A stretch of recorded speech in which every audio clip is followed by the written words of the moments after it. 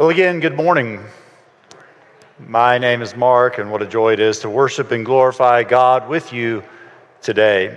We're going to take a look at our text from Mark's Gospel, chapter 14, verses 53 through 72 this morning. If you would listen now for God's word to us today. Mark writes, "They took Jesus to the high priest, and all the chief priests and the elders and the teachers of the law came together. Peter followed him at a distance, right into the courtyard of the high priest. There he sat with the guards and warmed himself by the fire. The chief priests and the whole Sanhedrin were looking for evidence against Jesus so that they could put him to death, but they did not find any. Many testified falsely against him, but their statements did not agree.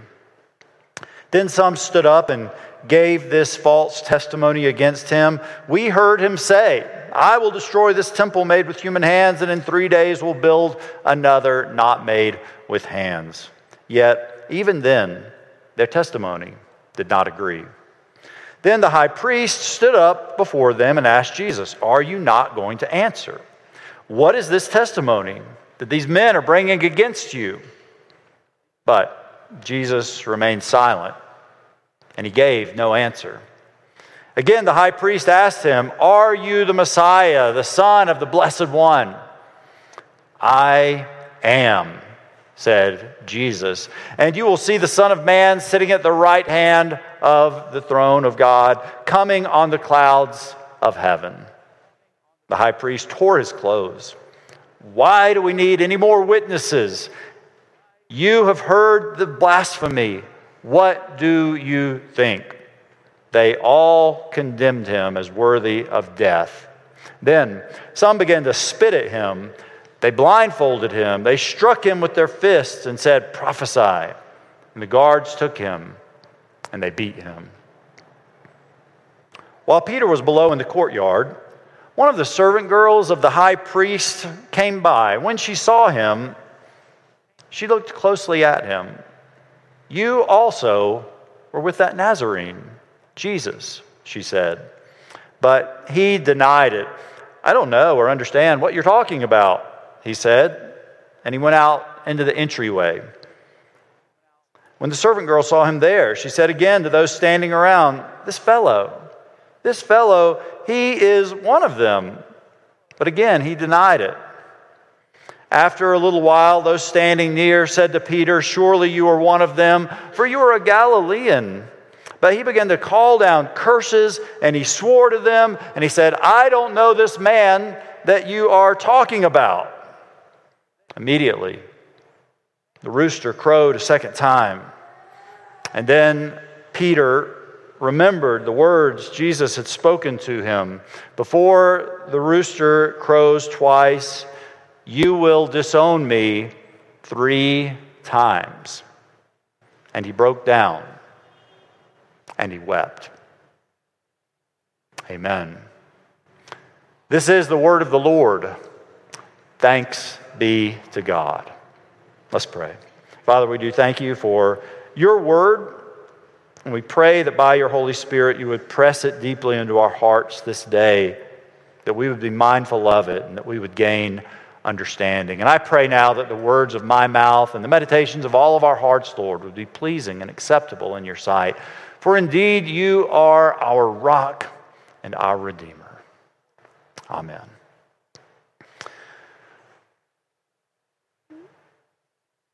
When we read this text, there's a couple of things that kind of jump out at us, a couple of contrasts that we see. On the one hand, we have no clearer picture of man's wickedness than sinful men condemning the sinless Son of God to death.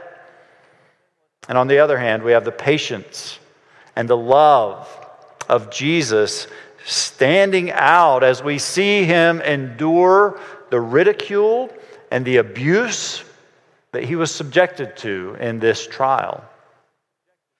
Also, on the one hand, we have an unfaithful friend giving in to the fear of man, and not only not confessing Jesus, but also denying that he even knows him. On the other hand, we see Jesus with boldness confessing before the Sanhedrin that he is the Son of God, the Messiah, which is the confession that sealed his death. Indeed, as we near the crucifixion, every scene that we come to in the gospel accounts seems to be the fulfillment of Old Testament prophecy. Things that were predicted hundreds of years before, now being fulfilled in detail. There are many awesome descriptions in the Old Testament of Jesus. He's the one who will crush the head of the serpent. He's going to be a prophet like Moses. He's going to be a king after the line of David. He's going to be a priest after the order of Melchizedek. Isaiah says that he is the wonderful counselor, the mighty God, the everlasting Father, the Prince of Peace. But Isaiah says something else that's striking about the Messiah. He says that the Messiah will be a man of sorrows, despised and rejected by men, well acquainted with grief, and as one from whom men hid their faces. He was despised, and we esteemed him not. In the same way, the world despised Jesus. They laid him aside as one having no value. He came unto his own as their Savior, and they did not receive him. This was true throughout his life and throughout his ministry, and it climaxes in his trial and in his crucifixion. We find Jesus today in the text as he stands before the leaders of Israel, the Sanhedrin. This was a body made up of 70 men plus the high priest whose name was Caiaphas. Jesus stands trial before these men, but in reality, the verdict had already been reached.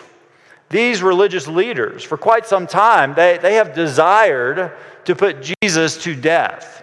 Over and over again in the gospel accounts, we're told that they are seeking an opportunity to kill Jesus. Now, why did they want to kill Jesus?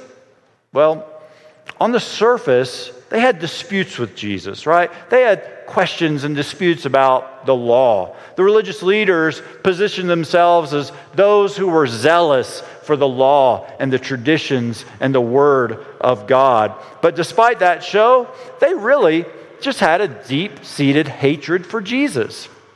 They wanted to appear as lovers of God's commandments and law, but really they were haters of his commands.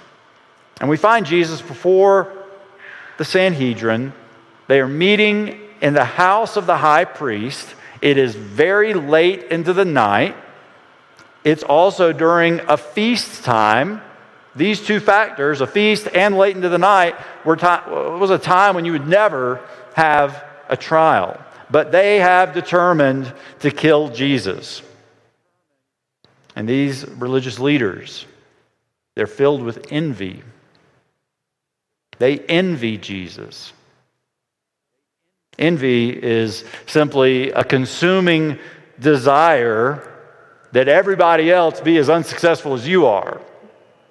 Right? Have you ever seen someone else, maybe in your field or doing something you want to do, and they seem to be better at it than you are, and we envy them, right? We wish they weren't so good at that. And here, these men envy Jesus. Crowds fought and clamored to see and to hear Jesus teach. Jesus did many signs and miracles. Over and over again, Jesus got the better of the religious leaders, and they despised him. They felt like they were losing their grip on their power and their status and their authority, and Jesus had to go. And so all this talk in the Gospels about Jesus being a Sabbath breaker or a blasphemer, really these were just kind of a cover to hide their envious hearts. And humanly speaking, that's why they're gathered here late in the night at the time of a feast to put Jesus on trial. And Jesus was being led by the guards to the high priest's house. The text tells us that his closest disciple, Peter, was following along. No doubt Peter loved Jesus. Peter wanted to see where all of this was going. And so he's following, but Mark tells us he's following kind of at a safe distance. Jesus is taken in before the Sanhedrin, and at the same time, Peter finds himself in the courtyard, warming himself by a fire.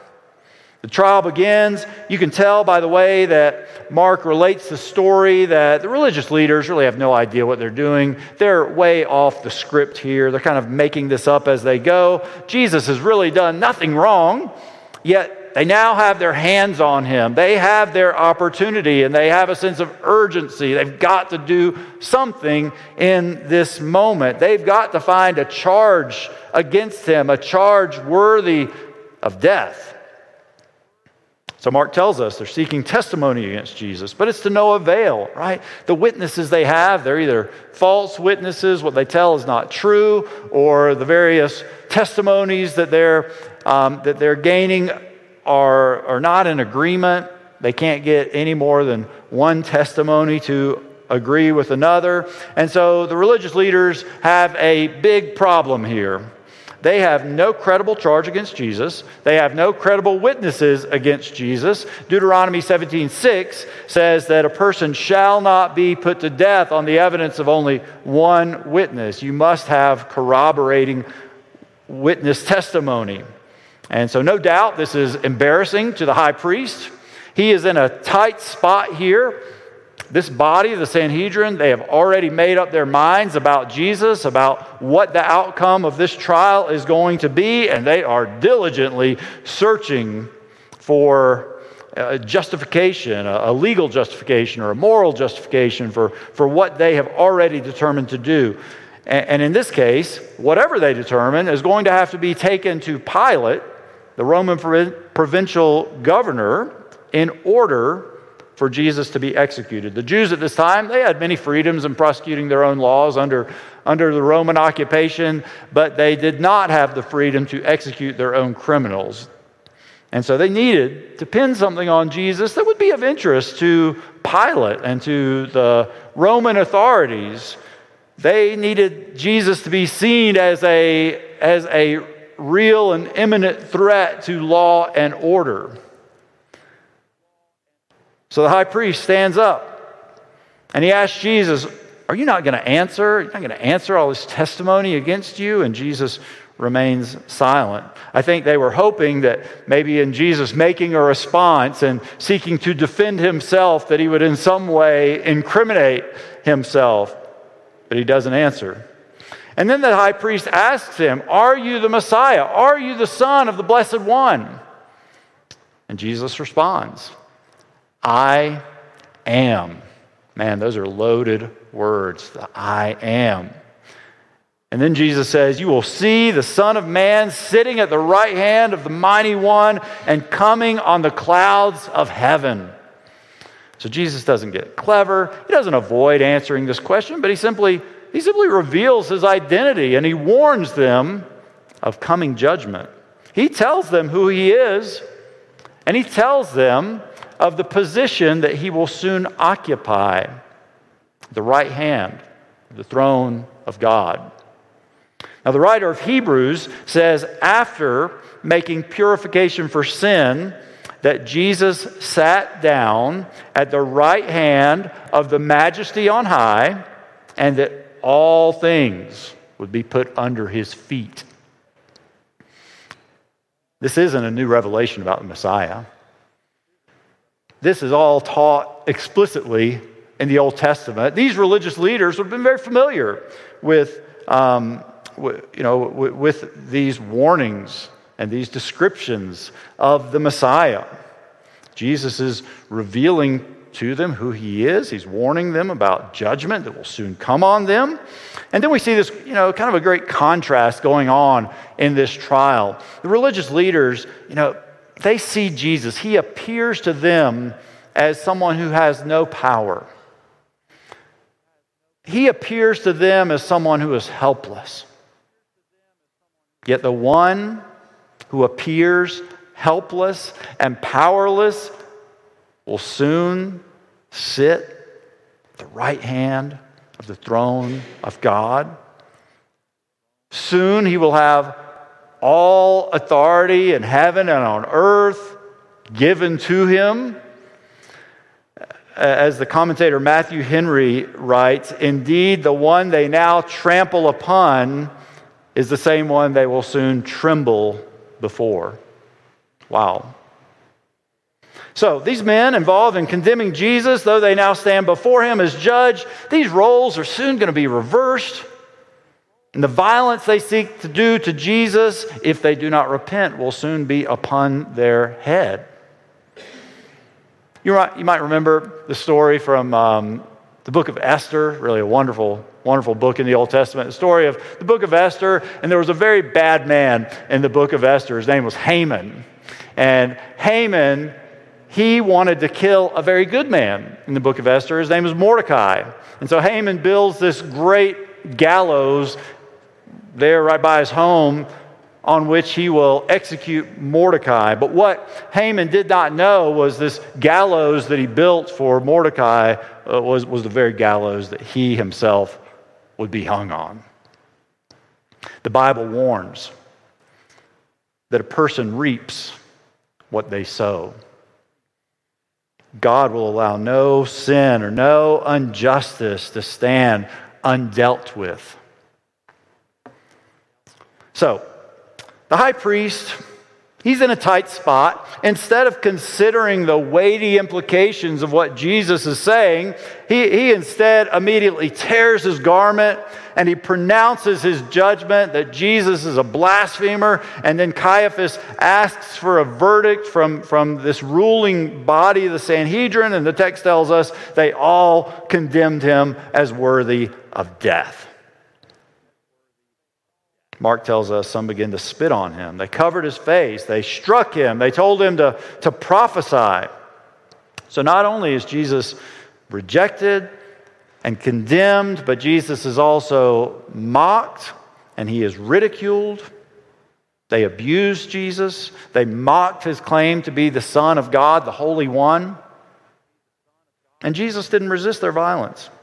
In fact, this is likely when Jesus began to shed his blood for the sin of the world. Jesus is the Son of God. He is the Messiah. He is the King of Israel. He is defenseless, but He is defenseless but undefending. He is not vanquished, but uncontending. He is not helpless, but he is majestic in voluntary self-submission for the highest purposes of love. Isaiah 50 verse 5 says this about the Messiah: the Lord has opened my ear, and I was not rebellious. I did not resist it. I turned not backwards, and I gave my back to those who strike, and my cheeks to those who pull out the beard. I hid not my face from disgrace and spitting. Now, why this treatment of Jesus? Why this violence? Well, we know they envied Jesus. They hated Jesus. But why did Jesus have to suffer like that?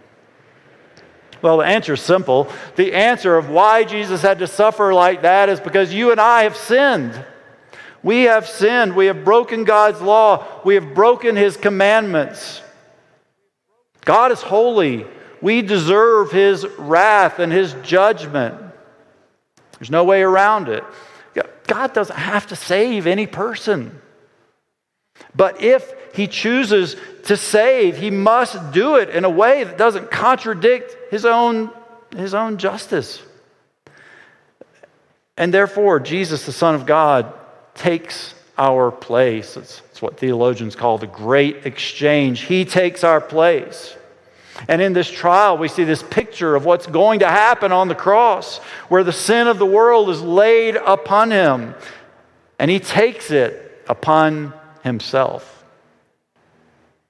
He is said to be the propitiation for our sins. That's kind of a fancy theological word that simply means he was the appeasement for our sins. He was placating God's wrath that was justly due for our sins. He suffered the penalty that we deserved, the just for the unjust, that he might bring us to God. As the beautiful hymn says, we sang this last week at the 11 o'clock service. It says, bearing shame and scoffing rude, in my place, condemned, he stood. Sealed my pardon with his blood. Hallelujah! What a Savior! So, the trial is over. And this is what has happened to Jesus. He has experienced all of this abuse. And all the while, Peter is still down below in the courtyard. And if you can imagine it, in that day, in the time of Jesus, at night, it was dark. Unless maybe it was a really brightly lit, kind of moonlit night, it was very dark at night. There were no street lights. There were no headlights. There were no city lights. There were no flashlights, right? If you were not around a candle or a torch or a fire, it was dark. You weren't going to see a whole lot or recognize who people were.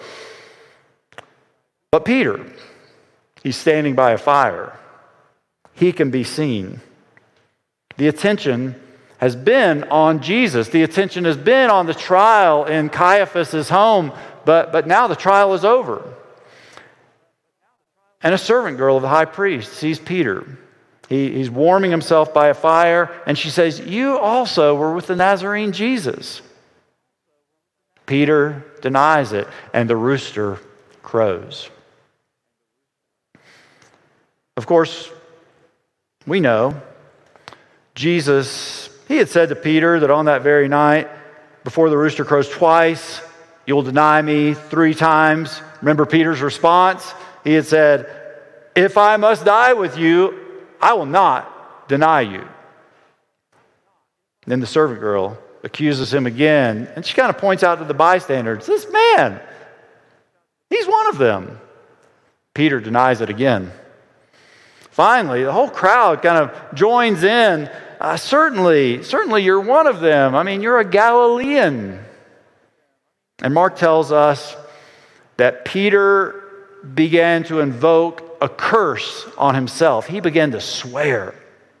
Now, that doesn't mean that Peter started to use foul language or say cuss words. It means that he was making an oath. He was putting himself under a curse. For example, in Galatians chapter 1, Paul calls a curse on those who would preach another gospel, those who would preach a false gospel. He said, may they be anathema, which kind of means may they be damned for preaching a false gospel, right? It's like saying, may they receive judgment for what they're saying. And so Peter's calling down that kind of curse, that kind of oath upon himself. He's basically saying, may God judge me if I'm not telling the truth about not knowing this man. And he doesn't even use the name of Jesus here. He just calls him that man. So Peter, Jesus' closest disciple, disowns him, and he fails. And the rooster crows again. And Peter resembles the words of Jesus, and he breaks down and he cries. On that night, Jesus had no earthly comfort. He had no one with whom to share his grief. He was condemned by his enemies. He was forsaken by his friends. He suffered alone with no relief.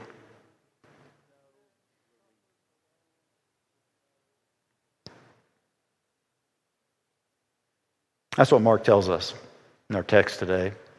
What I want to do is to spend the rest of our time just looking at some of the ways that we can apply this passage, kind of the application of what this means for us. I think as we look at Peter's denial, one of the things we recognize is that, like Peter, we are probably weaker than we think. Right? We may feel strong sometimes, but we are probably weaker than we think we are. There's no doubt in my mind that when Peter said those words, even if I have to die, I will not deny you, I think Peter meant that sincerely. He meant what he said.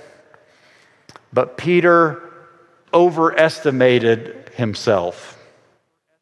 He thought he was stronger than he really was. And this trial that he experienced, it put him in the balance. And he was found wanting. He failed.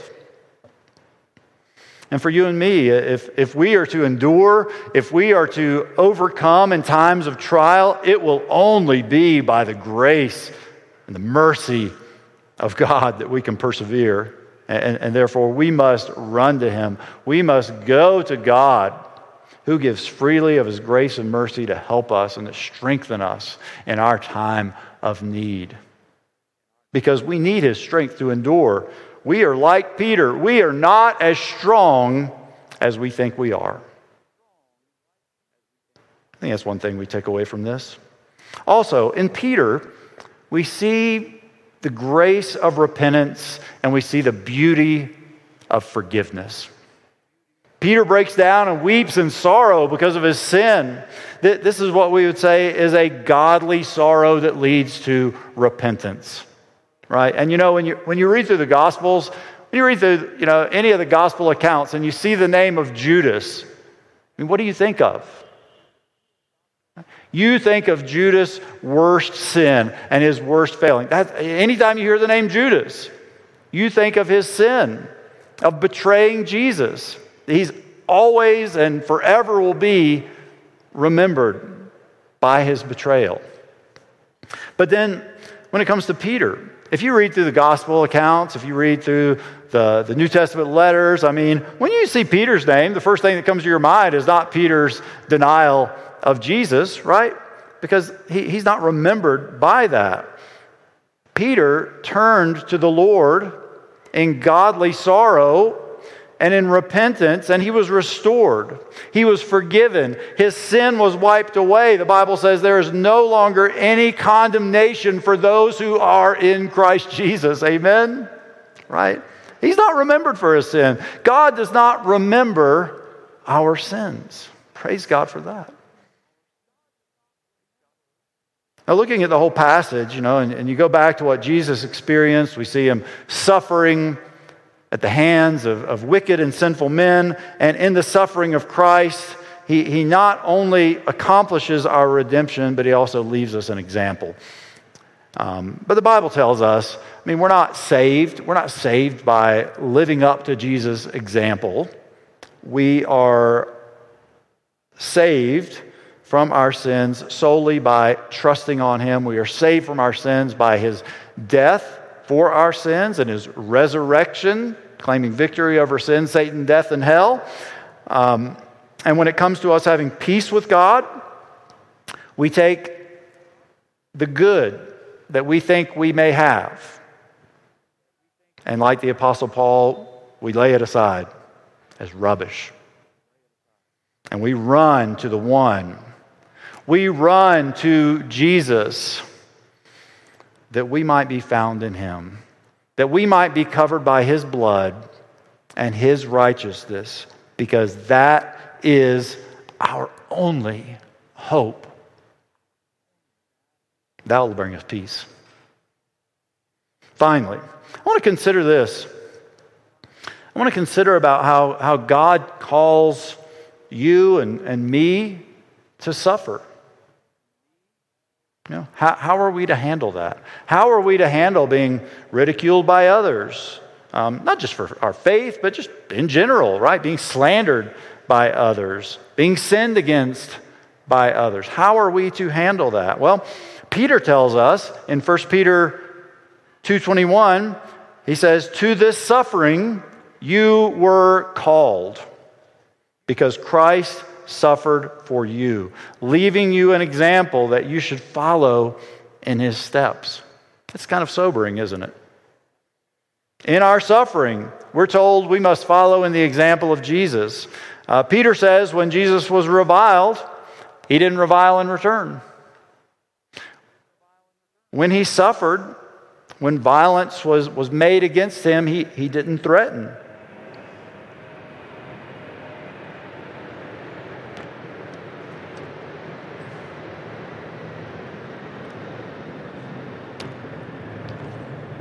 Jesus was abused, but he continued entrusting himself to the God who judges justly. And so, if we're reviled, for whatever reason, we also ought to entrust ourselves to God and to his judgment. We are called to return good for evil. We are never to avenge ourselves. We are to leave it to the Lord. Jesus says, if your enemy is hungry, feed him.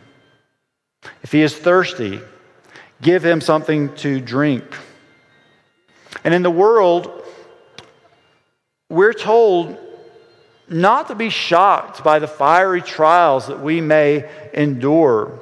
Jesus says that a servant is not above his master. We should not be surprised when we are afflicted for any reason, whether it be suffering at the hands of others or just any kind of suffering or health sufferings or whatever it may be.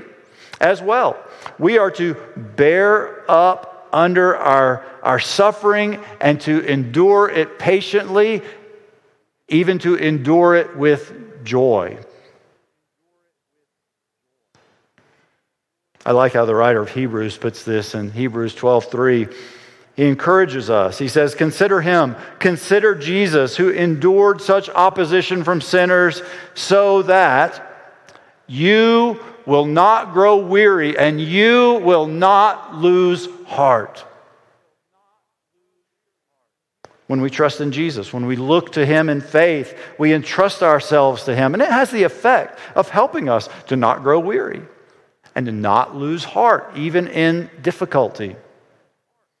And we should do this knowing that we have a high priest. We have Jesus who sympathizes with us in every weakness. Right? Many times we feel alone in our sufferings, but brothers and sisters, beyond how we may feel, we have a high priest who sympathizes with us in every way. He has been touched with every suffering we could experience. He knows, he cares for you. He knows where you are. He knows what you are going through. He does not forget you. Come on. Amen. He doesn't forget you. Right? Over and over again, we're told that God is mindful of his people. He remembers his people. He knows the way of the righteous. He does not forget them. Indeed, God comforts his people. I mean, this is all throughout the scriptures. Genesis 8:1, God remembered Noah as the waters subsided. Genesis 30:22, God remembered Rachel and he listened to her. 1 Samuel 1, God remembered Hannah and she conceived. Exodus 2:24, Israel was groaning in slavery. They cried out to God. God heard their groaning and get this, God remembered his covenant with Abraham and Isaac and Jacob. And we could go on and on and on. God remembers his people. God comforts his people. God wants to draw us to himself. He wants to conform us to his Son who is perfected in suffering, so that ultimately our trials, they are meant for our good and for his glory. And even when we don't understand the why of that, and we often don't, even when we feel like God's abandoned me, we can always find hope in his promise that he will never leave us nor forsake us.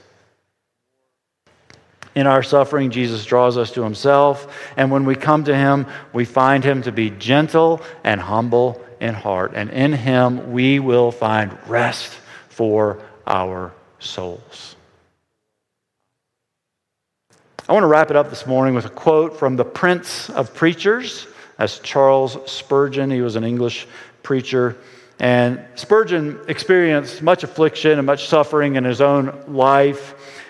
And this quote is from the last few sentences of the last sermon that Spurgeon ever preached. It was only a few months before his death. And he said this of Jesus. And this is on a slide, Becca, if you can put that up. He said this of Jesus. He is the most magnanimous of captains. There never was his like among the choicest of princes. He is always to be found in the thickest part of the battle. When the wind blows cold, he always takes the bleak side of the hill. The heaviest end of the cross lies ever on his shoulders. If he bids us carry a burden, he carries it also.